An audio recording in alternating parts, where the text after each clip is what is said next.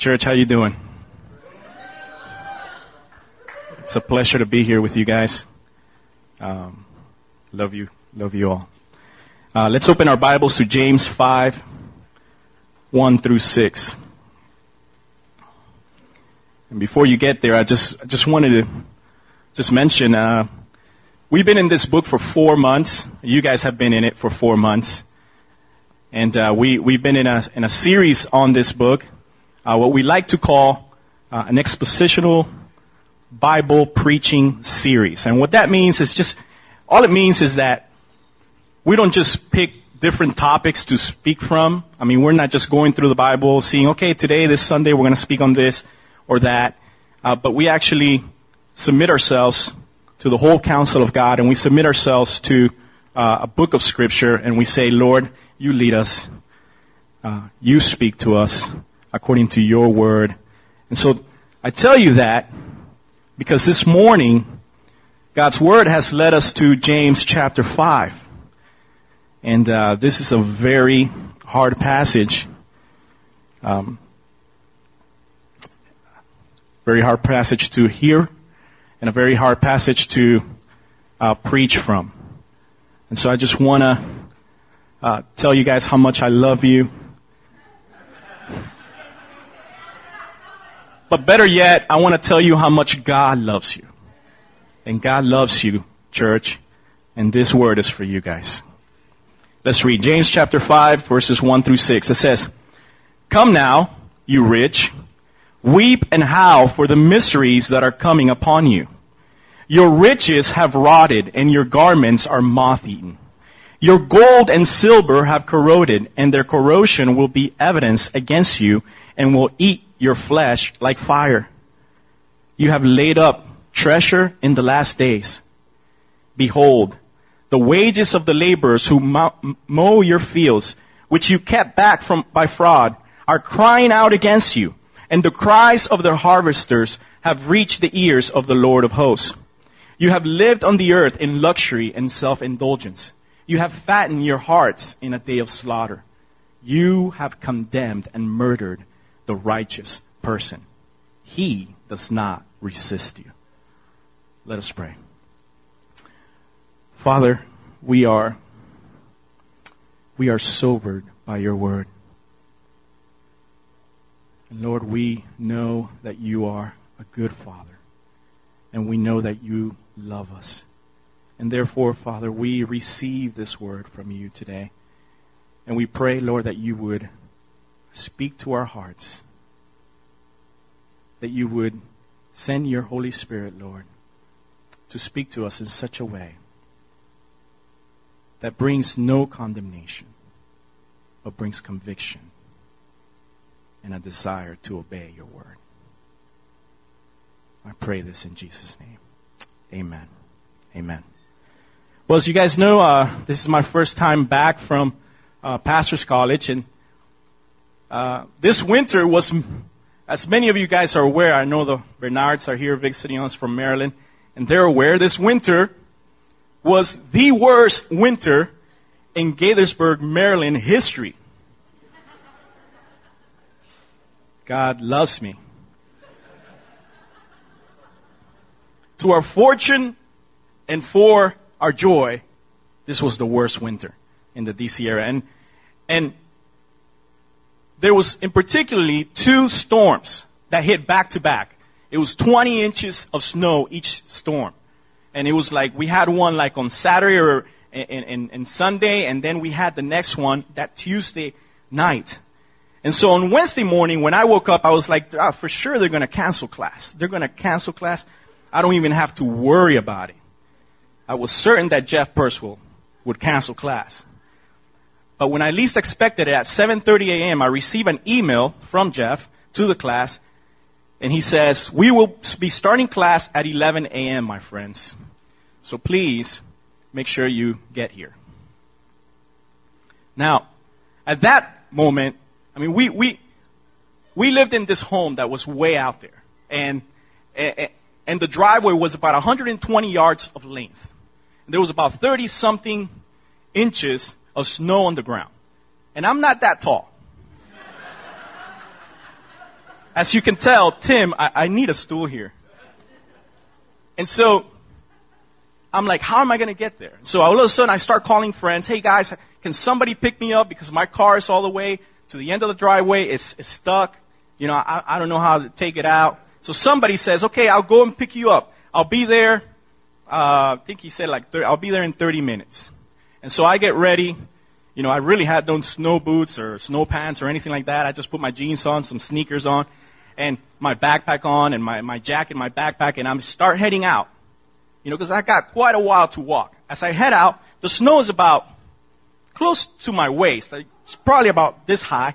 And so I'm walking through the snow, and I see the guy that comes to pick me up, and he's over there in the main street, and he gets off the car. He's like, come on, Jose, let's go. And so I'm walking, and when I get to about halfway there, I start thinking, my heart is about to give out. I start thinking, tonight, I'm going to have to walk this back to the house. You know what? I'm just going to give up. And I just waved my hands. Bye, buddy. See you later. See you tomorrow in class. And I went back home. Well, my friends, what ended up happening was the next day when I got to class, they had a name for me. They called me Snowflake.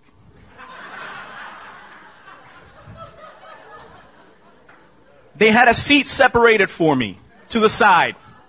Okay? And it said, Biblical Manhood Workshop. Jose Prado. And it was my only seat. So, I got so much scrutiny. I got so much hassle for that. My friends, if I had known the scrutiny and the judgment that would fall upon me when I got back to class, I would have handled things differently. Well, this morning, God is doing this for us. You see, we are all walking on a road up to our waist in the materialistic culture of this world, and many of us are tempted to just give into it. Many of us are under the impression that there are no eternal consequences to the financial choices that we make. But God, being rich in mercy, like a father ready to instruct his children, this morning transports us into a courtroom, and he calls us to witness the judgment that will fall on all who give into this materialistic culture.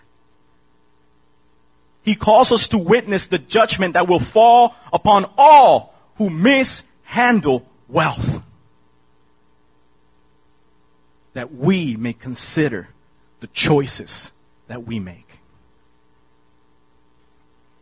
And we can sum this up this way. This is what James is telling us here at the beginning of chapter 5. He is saying this. He's saying, consider your handling of money in light of the coming judgment. Consider, guys, your handling of money in light of the coming judgment. There will be judgment. Now, who is James speaking to? Is James speaking about wealthy Christians in the congregation? Is he speaking about wealthy unbelievers around the congregation? This is a very important question. And there are some good things to argue for both, pro and con. But for instance, we can point out the fact that James frequently uses the words, my brothers. Every time he addresses the people that he's speaking to, he says, my brothers. Yet, in our text this morning, in chapter 5, verses 1 through 6, the words my brothers is not used. On the other hand, though, the very phrase, come now, which is at the beginning of the verse, introduces this section. And we saw in chapter 4 that this very phrase referred to believers. So there are reasons to read it both ways. The bottom line is this, guys. Whoever you think James is directly speaking to, he is clearly intending to speak to us this morning. At the very least, we can conclude that James' words are designed in part to create a mindset amongst believers in regards to money. I mean, let's just assume for a minute that he's writing something that he's directing only to wealthy believers. Now, if that was the case, then why write it in a book that he's sending to believers? Now, the only reasonable answer indicates that what he wants is he wants believers to hear what he's saying to those unbelievers. He desires that the way he addresses these unbelievers will have an impact in the mindset of his believing audience. And that audience includes us. So James wants us to think about this. He wants us to consider the way we deal with our own wealth by presenting to us the way that these rich individuals have dealt with their own material wealth. And the one temptation that we can come up with here when we get to passages like this is that we can also be tempted because of the language that James uses when he says, you rich. We can be tempted to say, well, this is not something he's writing to me, Jose. I mean, Prado, come on, man. I'm a believer, but I'm not rich. I mean, I don't have an annual income of above $200,000 or $1 million or whatever you want to set artificially in your mind as being rich. And before we're so quick to excuse ourselves, I wanted to point something out to you guys. And no, it's not what you're thinking. You see, you're probably thinking, Jose, I know where you're going with this. I've heard it a million times. You're going to go again with this whole guilt trip about how I have a car, I have a roof, I have food on my table, how I'm, in the top 5% of the wealthiest of the world, and blah, blah, blah, blah, blah, blah, blah, blah, blah, blah. Right? Well, actually, I'm not. You see, even though those statistics are very convicting, my desire and James' desire this morning is that we would be convicted by the Word of God instead. You see, if you don't see yourself as materially rich, even though your $30,000 a year job puts you above the 5% wealthiest people in the world, that's okay. You don't have to see yourself as rich. You see, because what James is addressing here is not the fact that these people are rich. What James is addressing is what they're doing with their riches. It's not a matter of being rich. It's a matter of stewardship. It's a matter of what are you doing with the money that God has provided.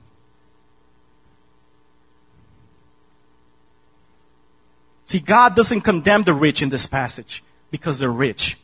He's not making an indiscriminate attack on the rich. In fact, some of those most noble saints in the Bible have been rich.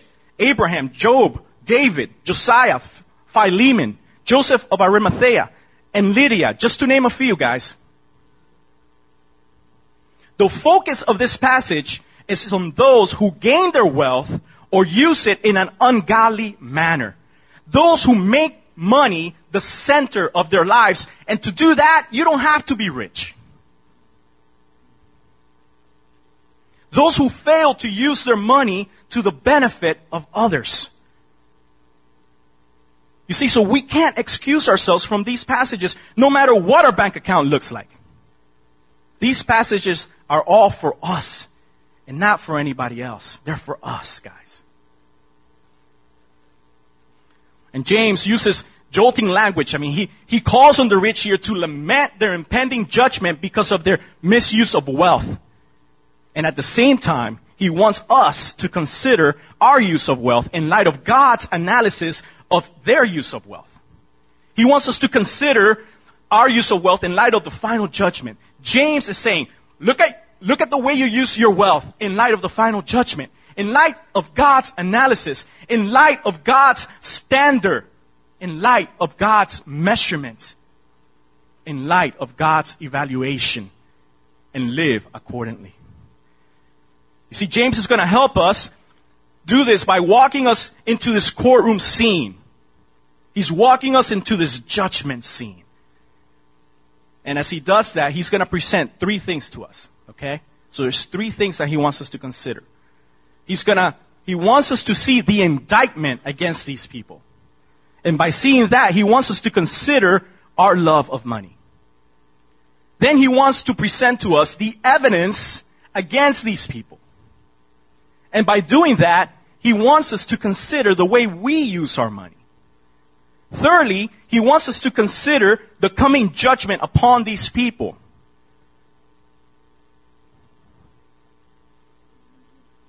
So let's begin with our first point. The indictment. Consider your love of money. Let's read James 1, verses 1 through 3. It says, "Come now, you rich, weep and howl for the miseries that are coming upon you. Your riches have rotted and your garments are moth-eaten. Your gold and silver have corroded, and their corrosion will be evidence against you, and will eat your flesh like fire. You laid up treasures in the last days." See, in these opening verses, James is presenting the opening argument. He is presenting the charge against these individuals in a very fierce way. We can presume by the tone by which he speaks to them that these rich men might be just going about their business. They're just going about their business, and James wants to call their attention and the severity of their actions. And so what better way can he do that than by prophesying their doom? I mean, he's just laying it on them. And we can look at this and think, man, what a jerk. I mean, couldn't he have just pulled him to the side and said, "Hey, man, I want to ask you a question"? Or maybe he could have done the Palm Vista way. "Hey, man, I have an observation." I mean, why does he have to use this kind of language? Well, think about it this way, guys. What would you like someone to do if you were running into incoming traffic with blinders on? Would you like people to be gentle with you, or would you want someone to tackle you to the ground and save your life? And this is what James is doing with these men. They were living their lives with blinders on, walking the path to destruction. And James tackles them with these words in verse 1. "Come now, you rich, weep and howl for the miseries that are coming upon you." James wants them to know that their handling of money reveals their true spiritual condition. James wants them to know that God is not ignorant or uninterested in their financial handlings. And he wants them to know that there's a very serious charge against them. We can sum up this charge against them in the words at the end of verse 3. Look at them with me. He says, "You have laid up treasure in the last days." This is the charge, guys. It's right there. Now, in order for us to understand this charge, we must first look at why this is such a wrong thing to do. I mean, doesn't God delight in our prosperity? I mean, what is wrong about pursuing prosperity and wealth? I mean, what is the command that they've broken? Well, let's look at it, okay? Matthew 6, 19 to 20. James is just using language that he's heard before from his brother, half-brother Jesus. He says, "Do not lay up for yourselves treasures on earth, where moth and rust destroy, and where thieves break in and steal. But lay up for yourselves treasures in heaven, where neither moth nor rust destroys, and where thieves do not break in and steal." You see, Jesus is not against investment. He's against bad investment. He's against you setting your heart on the temporal comforts and securities that money can afford in this world, instead of setting your heart on the eternal satisfaction of living for the glory of God. The primary charge against these men is not that they had laid up treasures for themselves.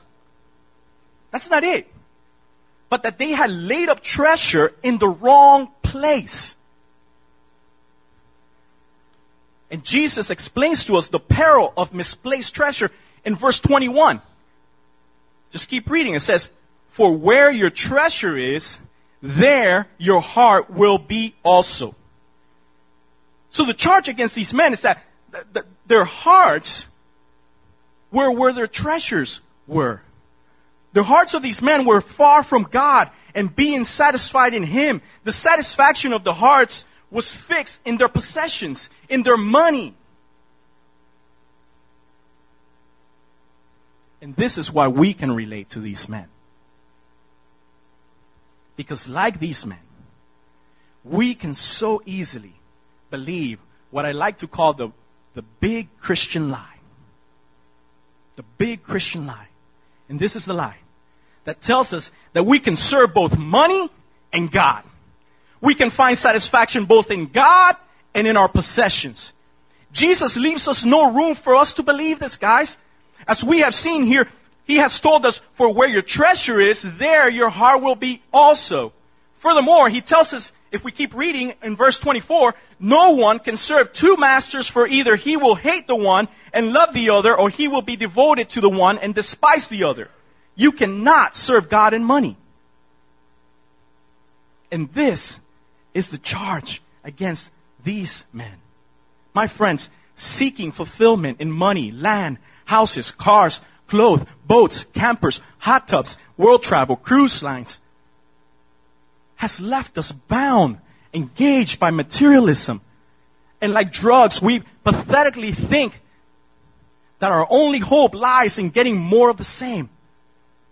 Meanwhile, the voice of God, many times unheard amid the clamor of our possessions, is telling us that even if materialism did bring happiness in this life, which we can all attest it doesn't, it will leave us unprepared for the next life. And like these men in James chapter 5, it will lead us to our eternal judgment.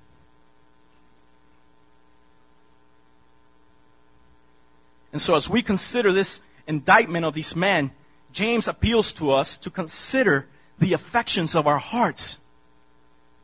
Are we truly in love with Christ? Are we truly satisfied by Christ?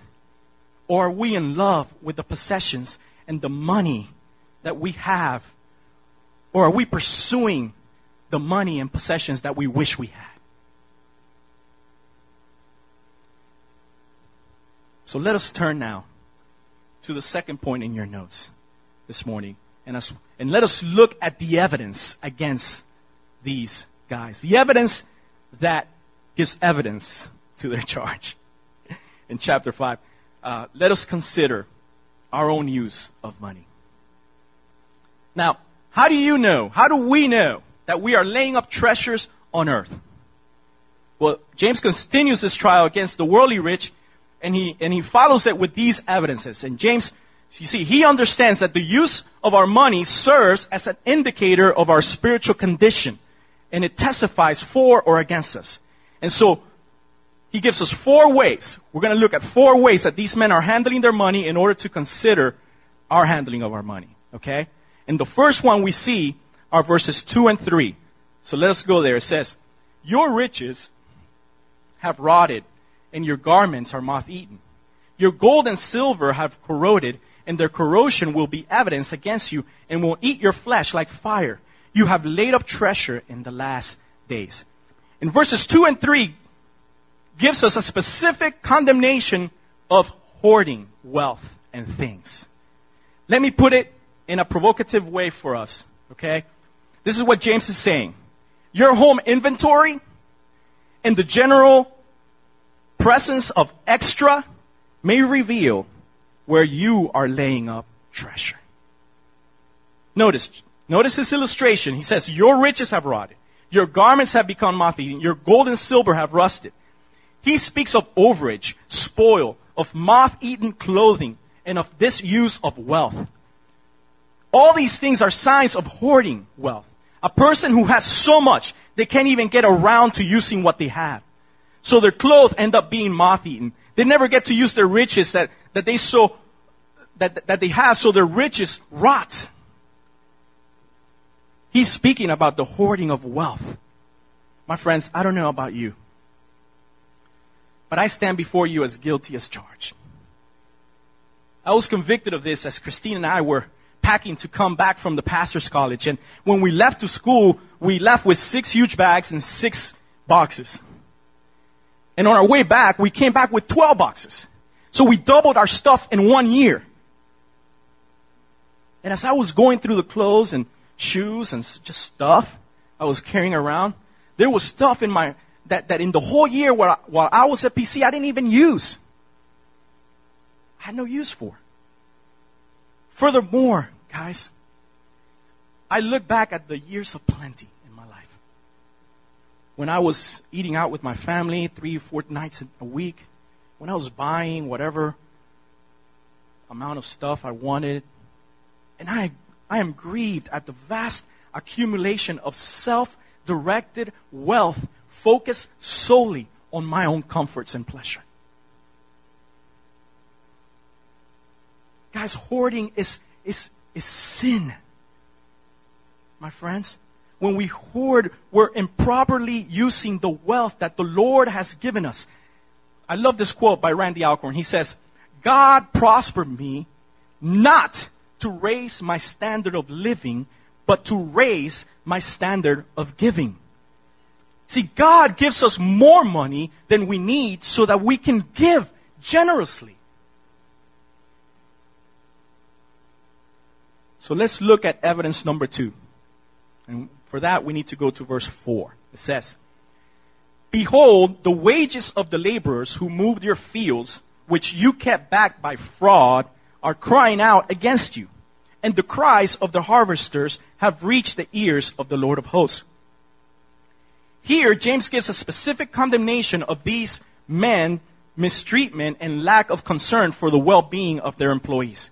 He says to them, your lack of fair treatment of employees cries out against you.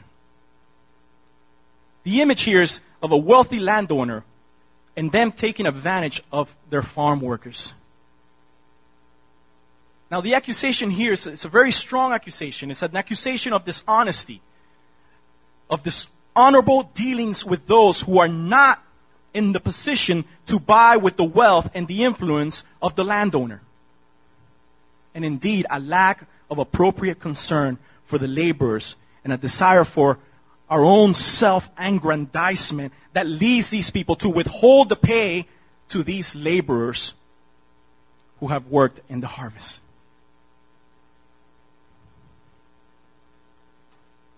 Such elements in our own individual and corporate ethics reveal a deep-seated worldliness that God, through James, says that He sees.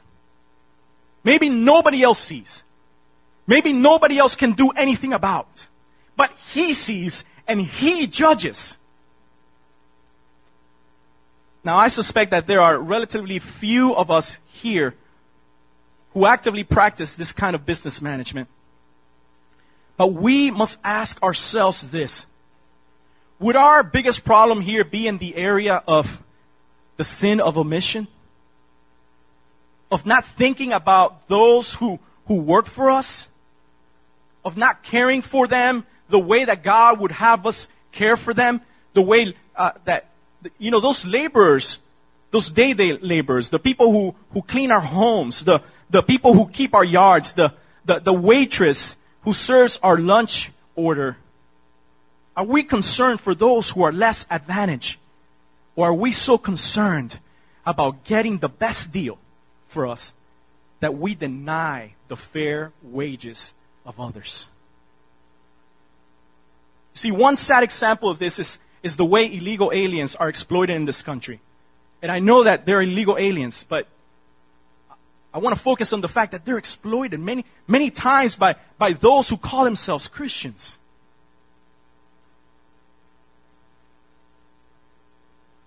So let us look at evidence number 3. Okay? And for that, we go to verse 5. And James says, you have lived on the earth in luxury and in self-indulgence. You have fattened your hearts in a day of slaughter.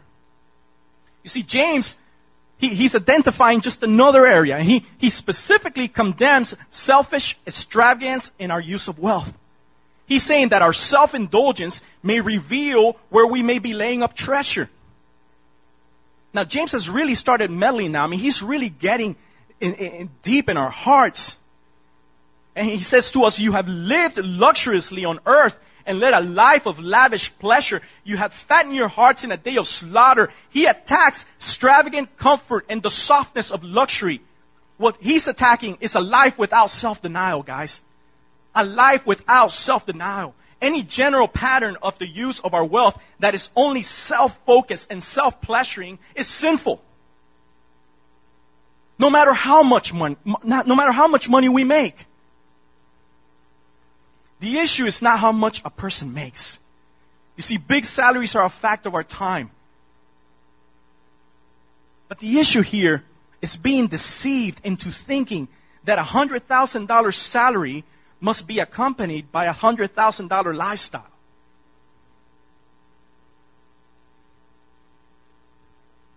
The issue is those of us with our $30,000 salary being able to live a $60,000 lifestyle as long as we make our minimum payments on our credit cards. Guys, we must learn to deny ourselves. James is saying that if we live a life of self-indulgence, we are like a pig that is being fattened in order to be slaughtered. We are enjoying ourselves right now. We are eating and drinking all we can now, but the day of slaughter is coming, and guess who's going to be served like lechon asado?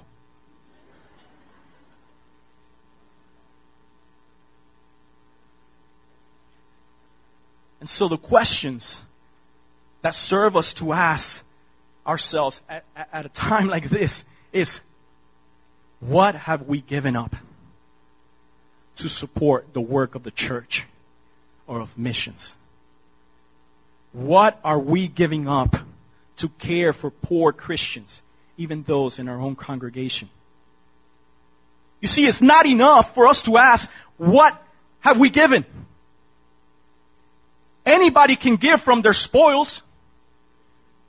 Anybody can give from what's left over.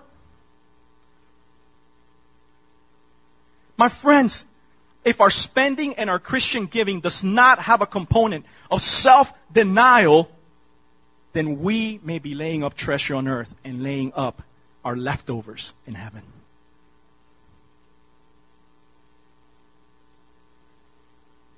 And so James brings us to evidence number 4. I love you guys. He brings us to verse 6.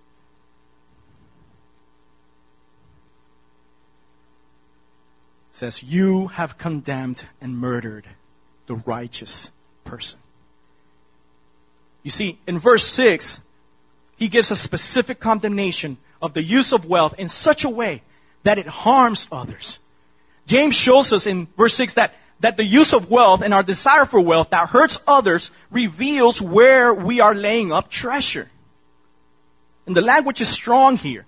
It is the language of wrongful judicial murder. It speaks of the betrayal of a willing victim.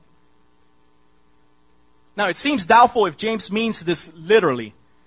We saw in chapter 4, as Al preached to us 2 weeks ago, that James accuses Christians of killing and adultery, and we concluded that he meant spiritual murder, right? Hate, or spiritual adultery, disloyal to God. So how have the rich condemned and murdered? And I just wrote this. This is just an example, guys. It's just an example. UNICEF estimates that childhood malnutrition, preventable diseases, and illiteracy could be eradicated over the next 10 years at a price tag of about $25 billion per year. The amount that U.S. residents spend on beer annually is $31 billion. You see, it is a lifestyle choice on our part that we spend more on beer than we spend on international relief. It is a lifestyle choice on our part that we spend more money on our pets than what we give to the church. It is a lifestyle choice that we prefer to have more vehicles outside our homes than children inside the home. It is a lifestyle choice when we prefer to die with money and possessions in bank accounts and safety boxes while others close to us live in poverty. This is the evidence that James is presenting against the rich in this passage. And this very evidence renders a verdict. It renders a verdict against them. Now, what is that verdict? Let us look at our last point, the verdict, and let us consider the coming judgment. Now, what does the Lord say about the evidence as it has been presented? And so, if we look back through those last 6 verses, we can easily see the verdict. And the verdict is final judgment. You see, James commands them to weep and wail now for the judgment that is about to come in verse 1. And then he proceeds to tell them what the judgment looks like in verse 3. He says, you will be consumed as fire. And in verse 5, he illustrates that for them again. And he says, he condemns them to be slaughtered. My friend, James wants us to be reminded that if we are laying up treasure on earth, we will face final judgment. Our treasures will rot, and we will rot with them. So each of us have to ask ourselves, do I hoard? Am I guilty of over-accumulation? Have I ever, or am I now defrauding someone by holding back wages from them? Am I holding back from blessing others that are more disadvantaged than me? Am I holding back from using my money to invest in God's kingdom and for the expansion of His gospel? Have I given in the culture siren song of self-indulgence? Are there sub-Christian excesses in my life? And they could be, guys, they could be as expensive as luxuries and cars and things, and it could be as simple as Starbucks coffee every morning, day and night. Have I hurt others around me in my pursuit of riches? These and many other questions are necessary for us to answer, because the way we use our money and the way we view our wealth will ultimately give testimony for or against us in the final judgment. Church, I love you. And this has been a very hard week for me to prepare for this message. I know that this is a very hard message to hear, because it's been hard for me to hear. And it's been hard, especially when I'm preaching to a group of folks who I love very much and who have, in many cases, given sacrificially in order for me to be standing here this morning. It is also difficult because even though we have walked into a courtroom setting that characterizes the unbelieving world, we can all feel the guilty verdict of materialism that we breathe in our day. In fact, as I prepared, I was brought to tears thinking of many times I have failed in this area. And so I want to share with you a story from Luke 18, verses 18 to 26. A story that brought me much faith this week, and that I pray will bring you much faith. And it's the story of the rich young ruler. And we see that he comes to the Lord and he says, "Good teacher, what must I do to inherit eternal life?" And Jesus says to him, "Why do you call me good? No one is good except God alone. You know the commandments." And this young fellow just starts saying, "Yes, I have done this, I have done this. Yes, Lord, I have done this." And then the Lord says, "One thing you still lack. Sell all that you have and distribute to the poor, and you will have treasure in heaven, and come, follow me." And when this young, rich ruler heard these words, he was very saddened. You see, he understood what Christ was asking of him. And it was hard. It was a hard thing to hear. And he was saddened. And the Lord was saddened, it tells us. And then the Lord says how difficult it is for those who have wealth to enter the kingdom of God. For it is easier for a camel to go through the eye of a needle than for the rich person to enter the kingdom of God. And those who heard it said, his disciples, then who can be saved? Then who can be saved? And you see, guys, as you have heard this message today, I know that there are many of us who are saying, I'm guilty. Lord, I hear what you're saying. It's hard to hear. Lord, I hear what you're asking of me, and it's hard for me. But guys, I don't want you to leave like this rich young ruler left, sad. I don't want you to leave sad. God does not want you to leave sad. This is what God wants you to know. And it's on verse 26. He says, what is impossible with men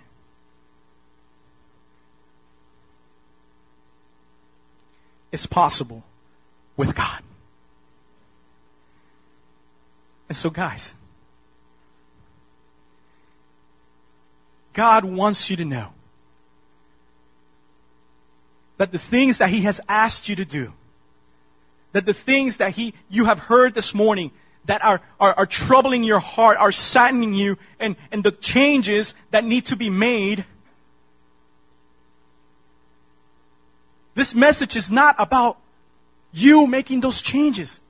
This message is not about me giving you a list of things that you need to do, a list of things that you need to consider. This message is about one thing, is that you would have faith on the one that can make it possible. Is that you would have faith on the one that can change your heart from being self-indulgent into being a generous giver. And that you have faith in the one that can change our hearts to love Him, to treasure Him above all things.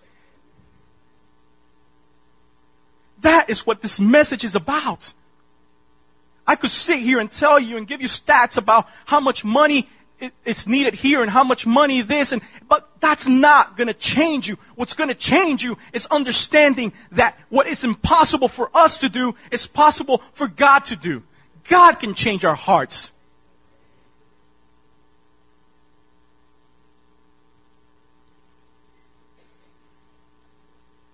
And so we need to come with faith. We need to repent of laying up treasures on earth for ourselves. And we need to say, Lord, here are my treasures. I lay them at your feet. I want you to be my treasure. I want to worship you. I want to love you. I want to live according to your kingdom, according to your mission.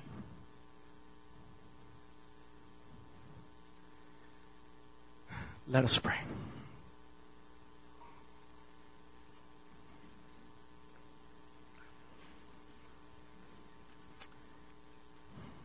Heavenly Father, we thank you. We thank you, Lord, that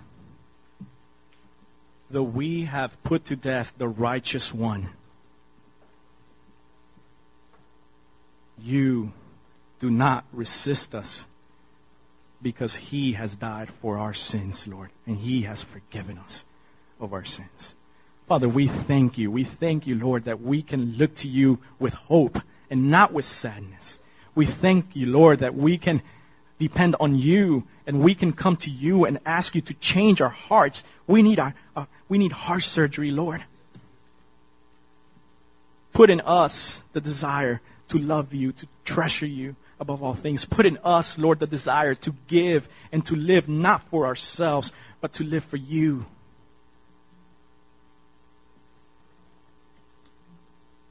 Only you can do it, Lord. I pray in Jesus' name. Amen.